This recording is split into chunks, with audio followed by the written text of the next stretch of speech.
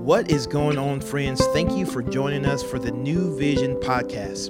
We here at New Vision believe that the gospel transforms lives. So we're going to take an opportunity to open up God's word and see what he has to say so that we can take the best next step to become more like Jesus. Well, welcome everyone to today's podcast.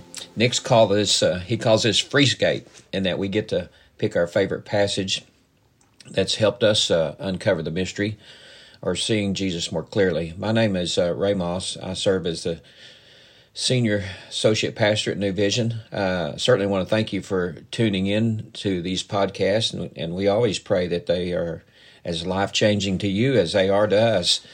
Trying to narrow down a passage that has meant the most to me in understanding Jesus. That's really has been challenging, as you may expect. But, I'm not sure this passage is my all-time favorite, but it certainly is in this season of my life. So I'm going to be reading from Galatians chapter 5, verse 13 through 26 from the CSB version. For you were called to be free, brothers and sisters, only don't use the freedom as an opportunity for the flesh, but serve one another in love. The whole law is fulfilled in one statement: love your neighbors as yourself.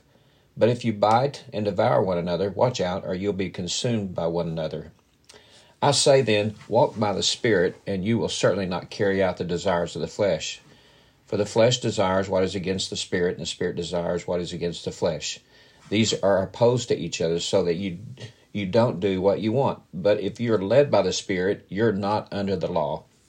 Now the works of the flesh are obvious: sexual immorality, moral impurity, promiscuity, idolatry, sorcery, hatred, strife, jealousy, outbursts of anger, selfish ambitions, dissensions, factions, envy, drunkenness, carousing, and anything similar.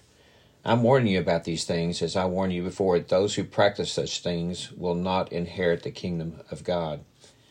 But the fruit of the Spirit is love, joy, peace, patience, kindness, goodness, faithfulness, gentleness, and self-control. The law is not against such things. Now, those who belong to Christ Jesus have crucified the flesh with its passions and desires. If we live by the Spirit, let us also keep in step with the Spirit. Let us not become conceited, provoking one another and envying one another. This passage, it does a lot, but I'll tell you one of the things the passage does, it really gives us clarity on God's character and even his purpose for our lives and what hinders us from believers fulfilling his ultimate purpose in us and living in victory. The entire book of Paul, the entire book from Paul, as well as this chapter 5, is written to believers. Now, like the letter of Hebrews, we're dealing with the first generation Christians that are falling back into some old ways and old covenant rather than this new covenant of grace. I like to call it going back to Egypt, which is what we do all the times.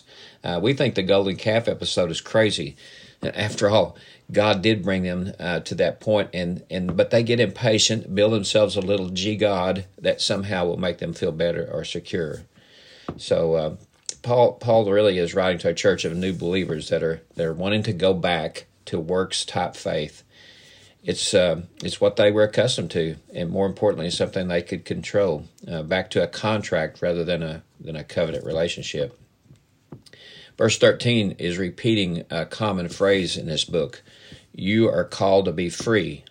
But here he says, "But don't use your freedom to indulge the flesh."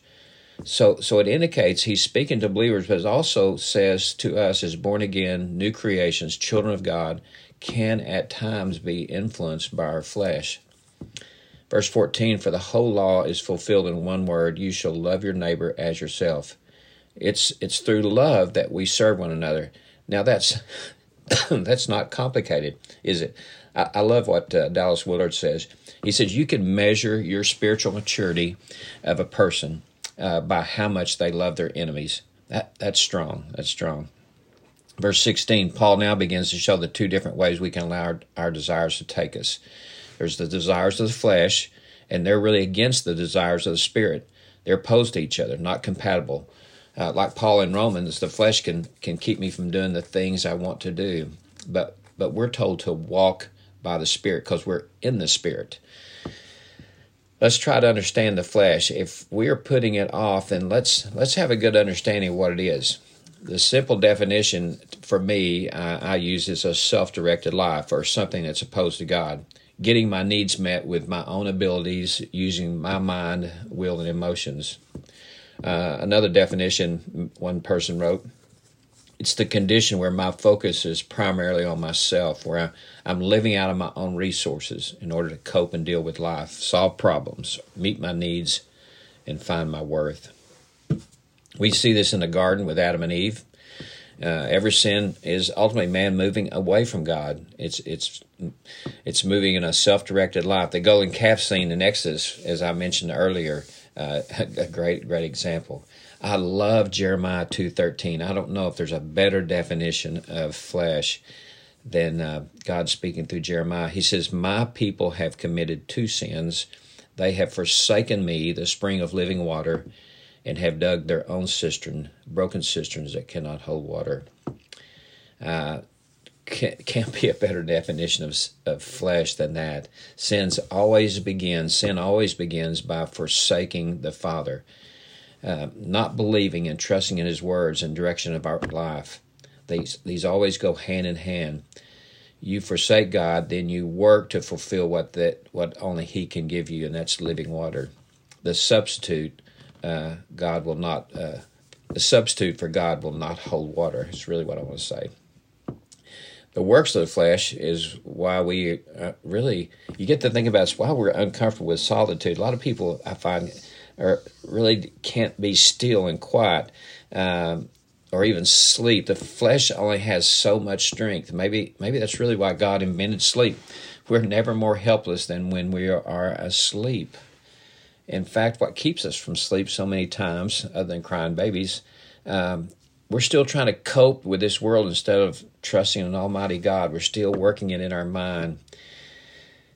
If my worthiness does not come from God, what He says about me, what He has done for me, then I'm going to seek it out in other places. My flesh is going to take over.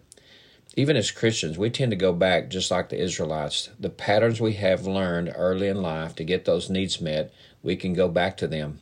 How we get our love, our worthiness, acceptance, security even. Those things God gave Adam and Eve in the garden, yet they wanted something else. They wanted something more.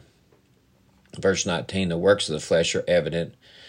Sexual immorality, impurity, sensuality, adultery. In fact, he ends by saying, and things like this. He runs out of space, I guess. It's just, he could have gone on and on. And you can see how the flesh works by Paul's words he uses. It's the works of the flesh. In other words, it comes from our abilities rather than fruit of the Spirit.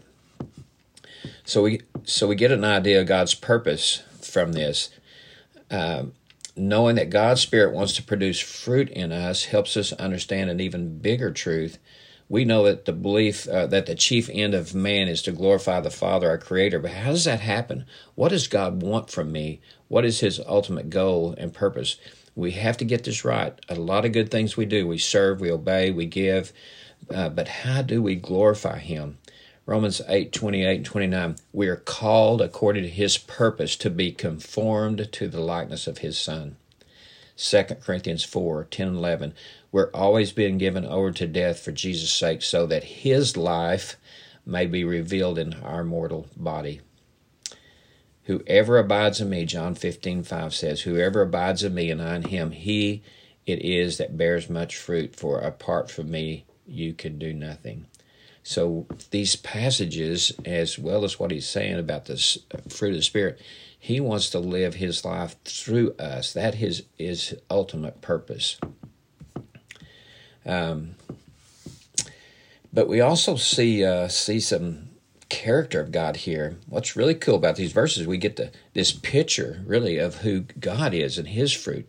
The fruit, not works of the Spirit. The fruit, rather than the works of the of the Spirit is, let me say that again, the fruit of the Spirit is love, joy, peace, patience, kindness, goodness, faithfulness, gentleness, self-control. But this is His fruit.